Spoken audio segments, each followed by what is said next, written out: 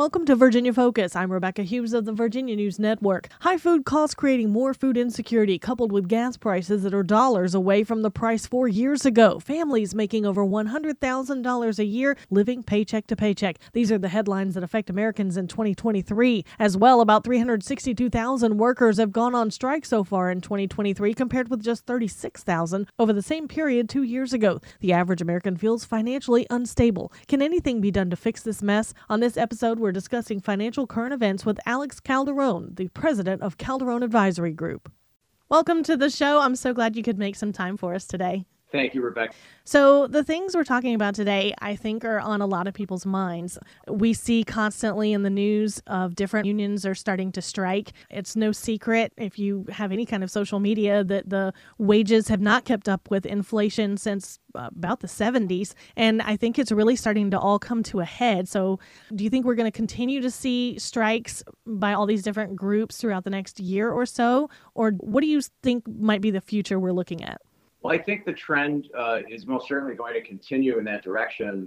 Look, if you look at these workers, they're striking not just for better pay or conditions, but at the root of all of this is a fight over economic fairness. And we have workers right now that are pushing back against a system that has essentially left them financially insecure while others prosper. And so I think there is a broader issue at stake here, and that is one of economic fairness. And I think that until some balance is restored, you will continue to see this movement pervade across the country and beyond. Okay, I think that's a really good assessment of things, because I know in addition to the strikes and things, we keep hearing about how companies are having, even when they have a downturn, they're still having record profits compared to previous years. And what do you think led us to this situation? Well, I think it's all a function, certainly, of wealth inequality. That is definitely what is fueling the rise in these strikes. Government policies, including tax cuts for the wealthy, more than a decade of low interest rates, pandemic stimulus that made its way into the pockets of a lot of people that probably didn't need it as badly as the government thought they were going to need it. And then on top of that, further inflationary policies, the Inflation Reduction Act, Infrastructure Act, the CHIPS and Science Act. We have a situation where we have government policies that over a very long period of time now have inadvertently created inflation. And inflation really impacts those at the bottom of the economic food chain. It is a tax on the folks that really can afford it the least. And so, we have the situation where the rich have gotten richer, workers have faced higher living costs without increased wages, and assets have inflated over a very long period of time. Certainly it's headlines across all the papers. Housing is very unaffordable right now. So I think the root of this issue is wealth inequality. And I think that to a large degree, the government has inadvertently created this with policy decisions. Okay, I agree with that. Now, I have seen some people say things like there are certain organizations, multinational organizations, who want a one world order, so to speak, a one world government. History has shown that doesn't ever seem to work. When you give one group or one person that much power, it usually ends up with a greedy situation, which is what you're saying has happened with the companies as well. Have you heard anything like that yourself? I'm just a financial consultant from Detroit, and I'm really not a political person. I consider myself mainly nonpartisan. I know that there are all these different conspiracy theories out there. I'm a business guy, and I just tend to kind of look at the data. And, what I believe that we have is just misaligned policies that have come out of both sides of the government.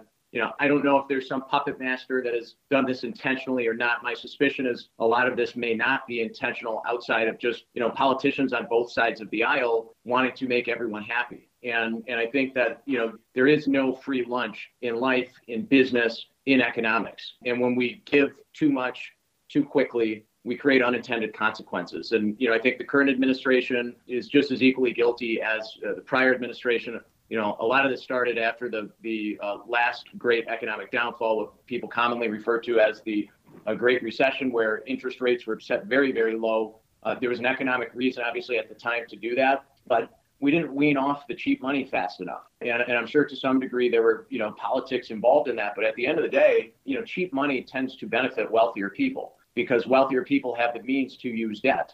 And when debt is cheap, they can lever their returns. And so what we've seen, starting with kind of the low interest rates that were at one time necessary in the aftermath of the Great Recession, but perhaps weren't as necessary over the ensuing decade. I think that's where the fire was, kind of slowly but surely ignited initially. And then we had the, Trump tax cuts, which really did nothing but fuel even greater levels of inflation. And then we had COVID. And I think at the time, people were seeing people dying from the disease. And I think that, certainly some level of relief was necessary. But our politicians in Washington panicked, and they used a shotgun approach, spread a lot of money out, printed a lot of money. A lot of it ended up in the pockets of fraudsters. Some ended up in the pockets of very wealthy people that really didn't need it. And so all of these things were inflationary in nature. And add to that, more government spending, the forced move to a carbon-free environment that, by all means, in my opinion, is being done in haste,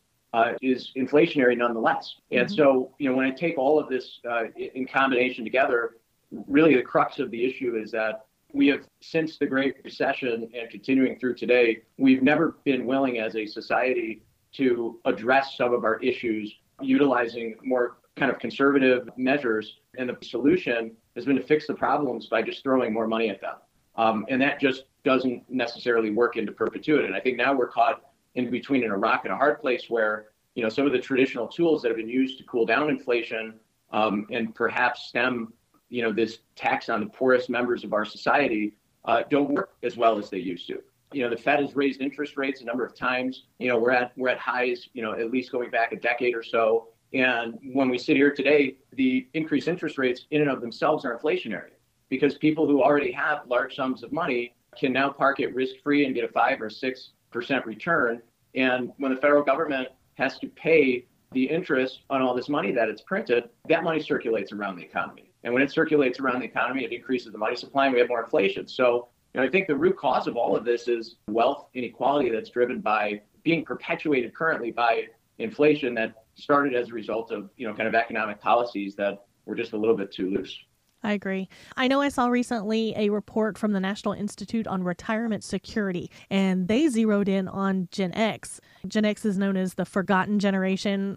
The joke is that their parents ignored them. But one of the things that this report said is that regardless of race, gender, marital status, or income, Gen Xers are not meeting their retirement savings. And the report chalks it up to, of course, wages not keeping up with inflation, the shift from employer-run pensions to like 401k savings plans that are managed more by the employee, and the need to dip into those retirement plans multiple times throughout, the adult life because of different national economic crises. I mean, do you think obviously that's a big deal for Gen Xers, but do you think the following generations are going to see just as much, if not more, turmoil like that?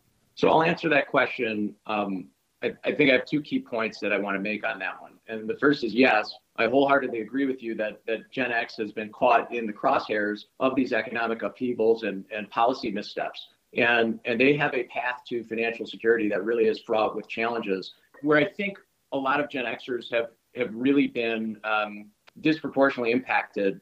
And some of this just has a lot to do with their unique experience having gone through the Great Recession is on the housing side of things.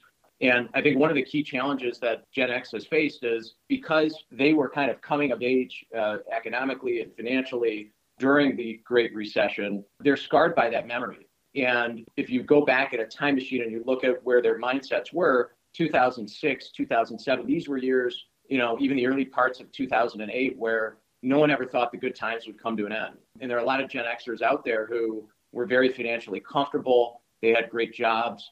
And they, were blindsided by this, kind of economic doomsday that manifested in 2008, 9, 10. And a lot of them were caught underwater on their houses. Some of them lost a ton of their net worth in the stock market. And they were shell-shocked by that experience, so much so that they really were overly risk-averse in the ensuing years. And being risk-averse during that, call it 2011-ish to 2021 or 2022 time period, during which interest rates were at all-time lows forever. The Fed stepped in and saved the markets as a result of the COVID crisis. The government began indiscriminately printing money, not only throughout the pandemic, mailing checks to people and giving corporations large bailouts, but even after that, with respect to kind of this building of America 2.0 with the infrastructure bill and the shift to electric vehicles, that was a time period where people who were risk averse were penalized disproportionately. And so I think to some degree, what Gen X is dealing with is their own risk aversion that they were significantly penalized for, which was a reasonable and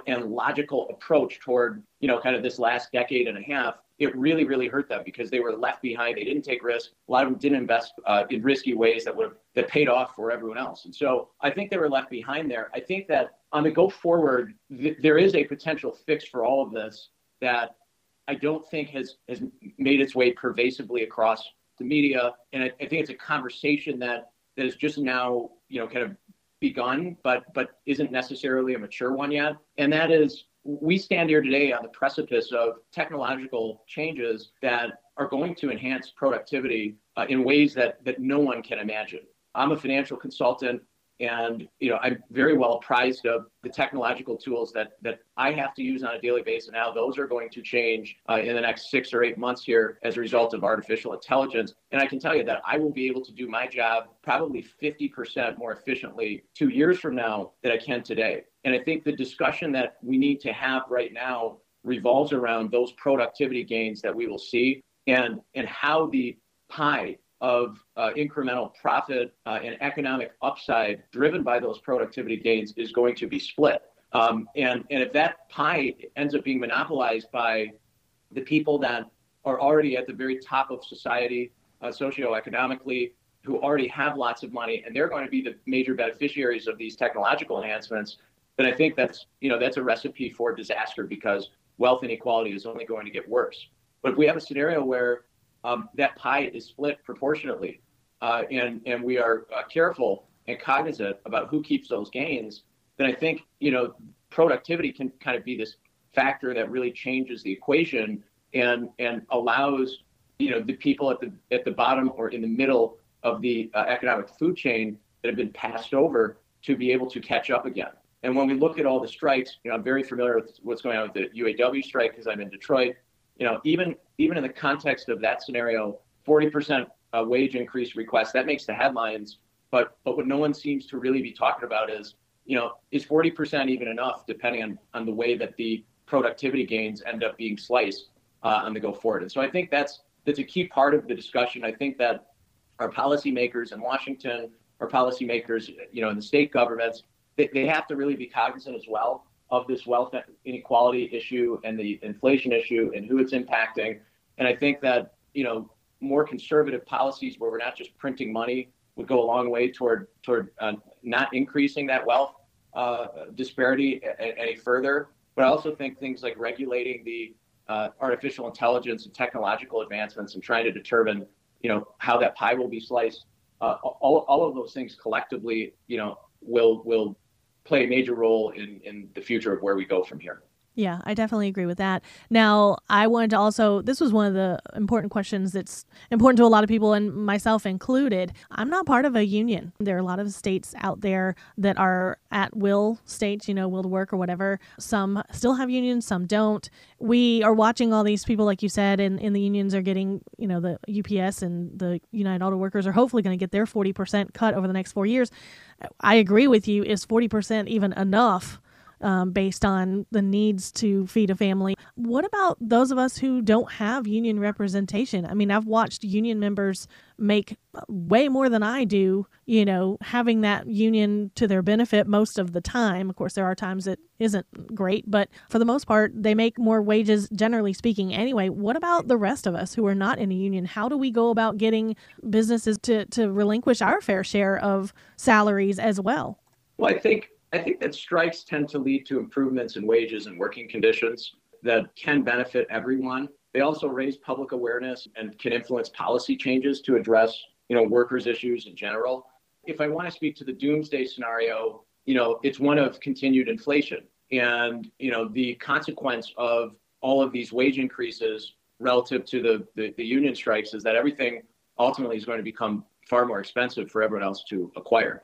And I think that when I say that strikes lead to improvements in wages and working conditions that can benefit everyone and raise public awareness that can influence policy change, I think generally the people at the lowest level of the economy tend to benefit the most from the strikes. I think a phenomenon that we will see going forward, absent some fairly significant policy changes and absent, perhaps, kind of a change in course on where I think the economy might be going, is that the middle class, I think, is going to be the cohort that will be squeezed the most as a result of all of this. And we're seeing it right now. I can give you a personal example. I have family members, I have friends who are lawyers, they're doctors, they're accountants. And these are professionals who have gone through a lot of schooling, paid a lot of money to go through that schooling, have worked very hard to specialize and, fulfill roles that are by all means not easy for people to just fulfill. And those individuals, frankly, I would argue have been hit perhaps proportionately the hardest by inflation and some of what's going on, because they're people who have traditionally been able to live a little bit better than everyone else. And I think now we're seeing scenarios where, doctors and lawyers and accountants, they can't afford houses. They're having a hard time, growing their families and settling in and pursuing that American dream. And so I think absent some sort of drastic change in direction, you're likely to see the middle class squeeze the most as a result of what's going on here. And I think that, the way that policymakers will view this is everyone should be able to eat. Everyone should be able, kind of as a fundamental right, perhaps have a roof over their head and have healthcare and kind of these basic necessities. But anything else above that, is a luxury. And so I think that the people at the bottom of that food chain will probably fare reasonably well. I don't know that they'll be in any better of a situation. I think that, a lot of this will just kind of catch them up to where inflation has put them. But I think those people in the middle stand kind of, I think their quality of life and standard of living is set to deteriorate the most. Okay. Now, if you were the person chosen to advise those in power of what next steps need to be taken, what kind of policy changes and whatnot would you recommend? Well, I think revisiting tax structures, that's one that's been on everyone's radar screen. And I think right now you have a scenario where the middle class, the upper middle class, and those at the bottom are disproportionately burdened by tax consequences. And I think that, there are folks at the very, very top that, proportionately are paying, as a percentage of their overall income, far lower taxes. And so I think tax reform, it's a political hot button. It's something that people don't want to touch.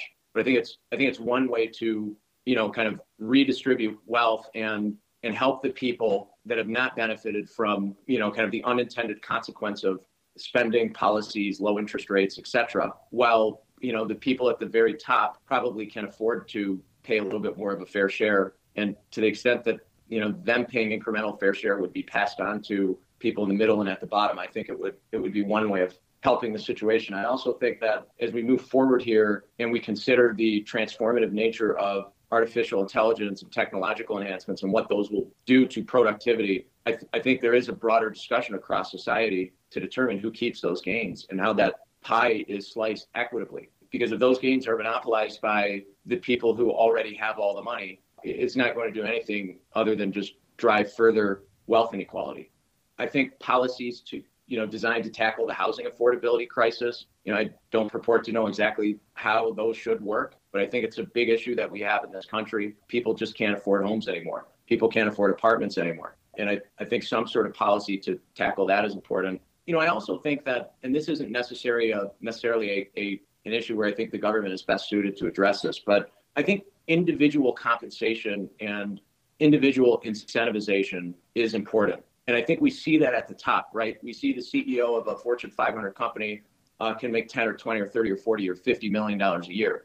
But in the middle and at the bottom, the Michael Jordan equivalent on the team, he can work as hard as he wants to, and he can drive all kinds of productivity enhancements and efficiency enhancements. And he or she, doesn't really have an opportunity to be compensated more for extra work, right? And I think that as a society, if we want productivity to be enhanced and we want people to be motivated, we have to give them a reason to be. And, if you're somebody who's, in a job right now that's, kind of toward the bottom end of that scale with respect to wages or salary, and that job is just never going to give you the opportunity to make more money, it's very hard to be motivated. And I think that, when we consider, whether it's someone who works at a restaurant, whether it's someone who, works on the line at a manufacturing facility, individual contributions make a difference. And so I think, as we as we have this debate over labor and who should be paid what, I think trying to bucket, people with disparate attitudes and disparate skill sets into one broad category that says, if you're part of this group, you can only make $21 an hour, $22 an hour. I think it hurts us. And I think it's something that we need to delve deeper into. And I think, along those lines, when we consider the technological improvements that are going to take place into the next 2, 3, 4, 5 years, maybe a decade, figuring out how to retrain people, so that they can lever this technology and make our society more productive and actually increase the economic pie. And their piece of the economic pie is super important, because there is a way out of this if we just become that much more productive as a nation, as a country, as a society. Okay, I like that. My question to you then becomes, obviously our tax system, when we talk about that, it was designed not only to support, different federal programs, et cetera, but it was designed to reward people who create jobs. Most of those people at the top, if you actually look at the income they are reporting, because of the way our system is created, they get to invest and they get to donate and they get to do all these things with their money that give them tax breaks or that make that money ineligible for taxes. They bought a bunch of real estate and now those are rentals instead of homes you can purchase. But in those ways, that's how they have protected their own wealth, because that's the way our economy is set up right now and our policy. And to be honest, those are opportunities for everyone if you can just come up with the capital to get started. Anyone can take those opportunities and make a business. Business licenses and stuff are not that expensive. Building your own business and then investing in real estate, again, it's something that if you can just get the ability to get started, then it starts paying off in the end. If we start penalizing the people too much at the top, that also takes away those availabilities to the rest of the population to follow suit and do the same things and get those same benefits from passive income versus active income. Would you say that is the solution anyway, or do you think it's more along the lines of lowering taxes for the bottom and maybe even raising our poverty level to something that actually is more realistic? Well, I think you have to take care of the people at the bottom and in the middle. And I think that we've been extraordinarily accommodative to the people at the top. And I wouldn't be the right person to say how many of those people at the top have been good actors and bad actors. I have several that I work for, and I can tell you that, those individuals have been exceedingly generous. But when we look at the tax cuts, for example, what did we see? We saw a lot of stock buybacks. And stock buybacks increase the value of people that already own stocks. And so if you don't already own stocks, the corporation uses its tax cuts in order to buy more shares back. That has a very different economic consequence than a corporation that passes along the tax savings to its employee base. And I think that over the past 2 or 3 years, the government has really been extraordinarily generous to businesses and business owners. Paycheck protection program loans during COVID, these employee retention credits that have been abused very significantly. It's kind of been headlines in the papers. The recipients of all of these, the intended purpose was to keep jobs and to keep people employed and to, for lack of better terms, kind of share the wealth. But I think the issue that we have is there doesn't seem to be a good measure of accountability in place to determine how the parties that obtain those benefits actually redistribute them.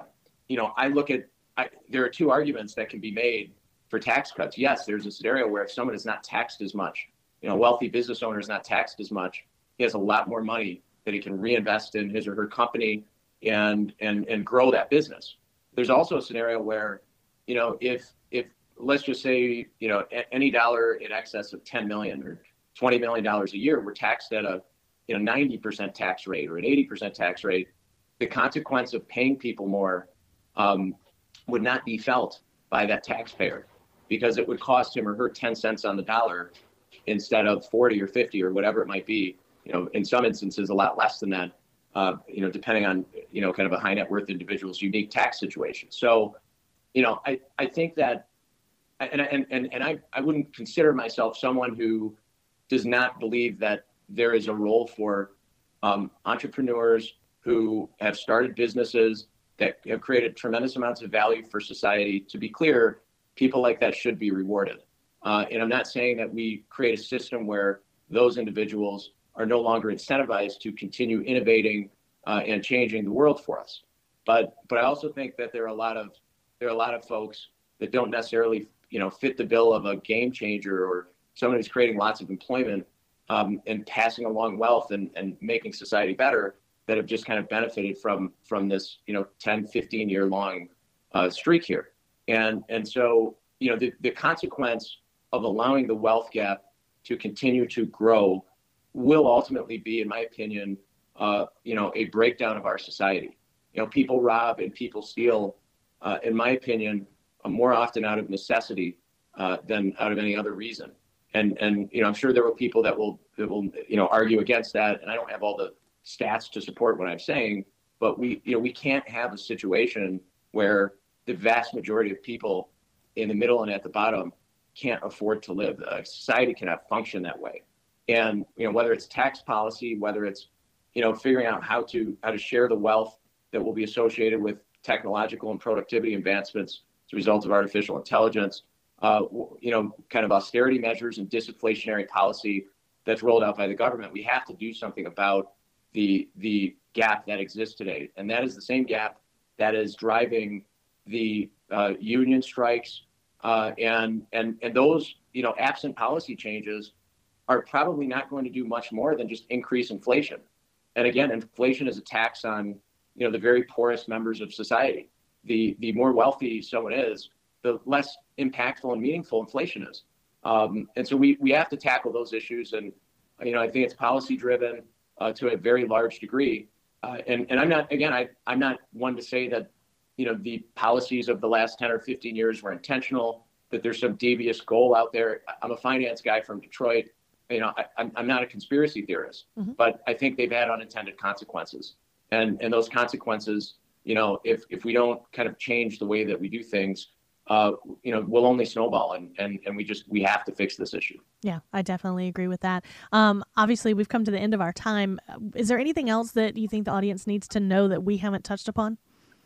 I think that, and we hear about this all the time, but I really think that in an environment like this, it really behooves folks to take the time to become financially literate and to understand not just kind of the ins and outs of budgeting and their own personal cash flow, but to understand economics at the macro level, to understand, the numbers more so now than they ever would have before. Because we talked about this, the generation of people that have been kind of lost in the dust.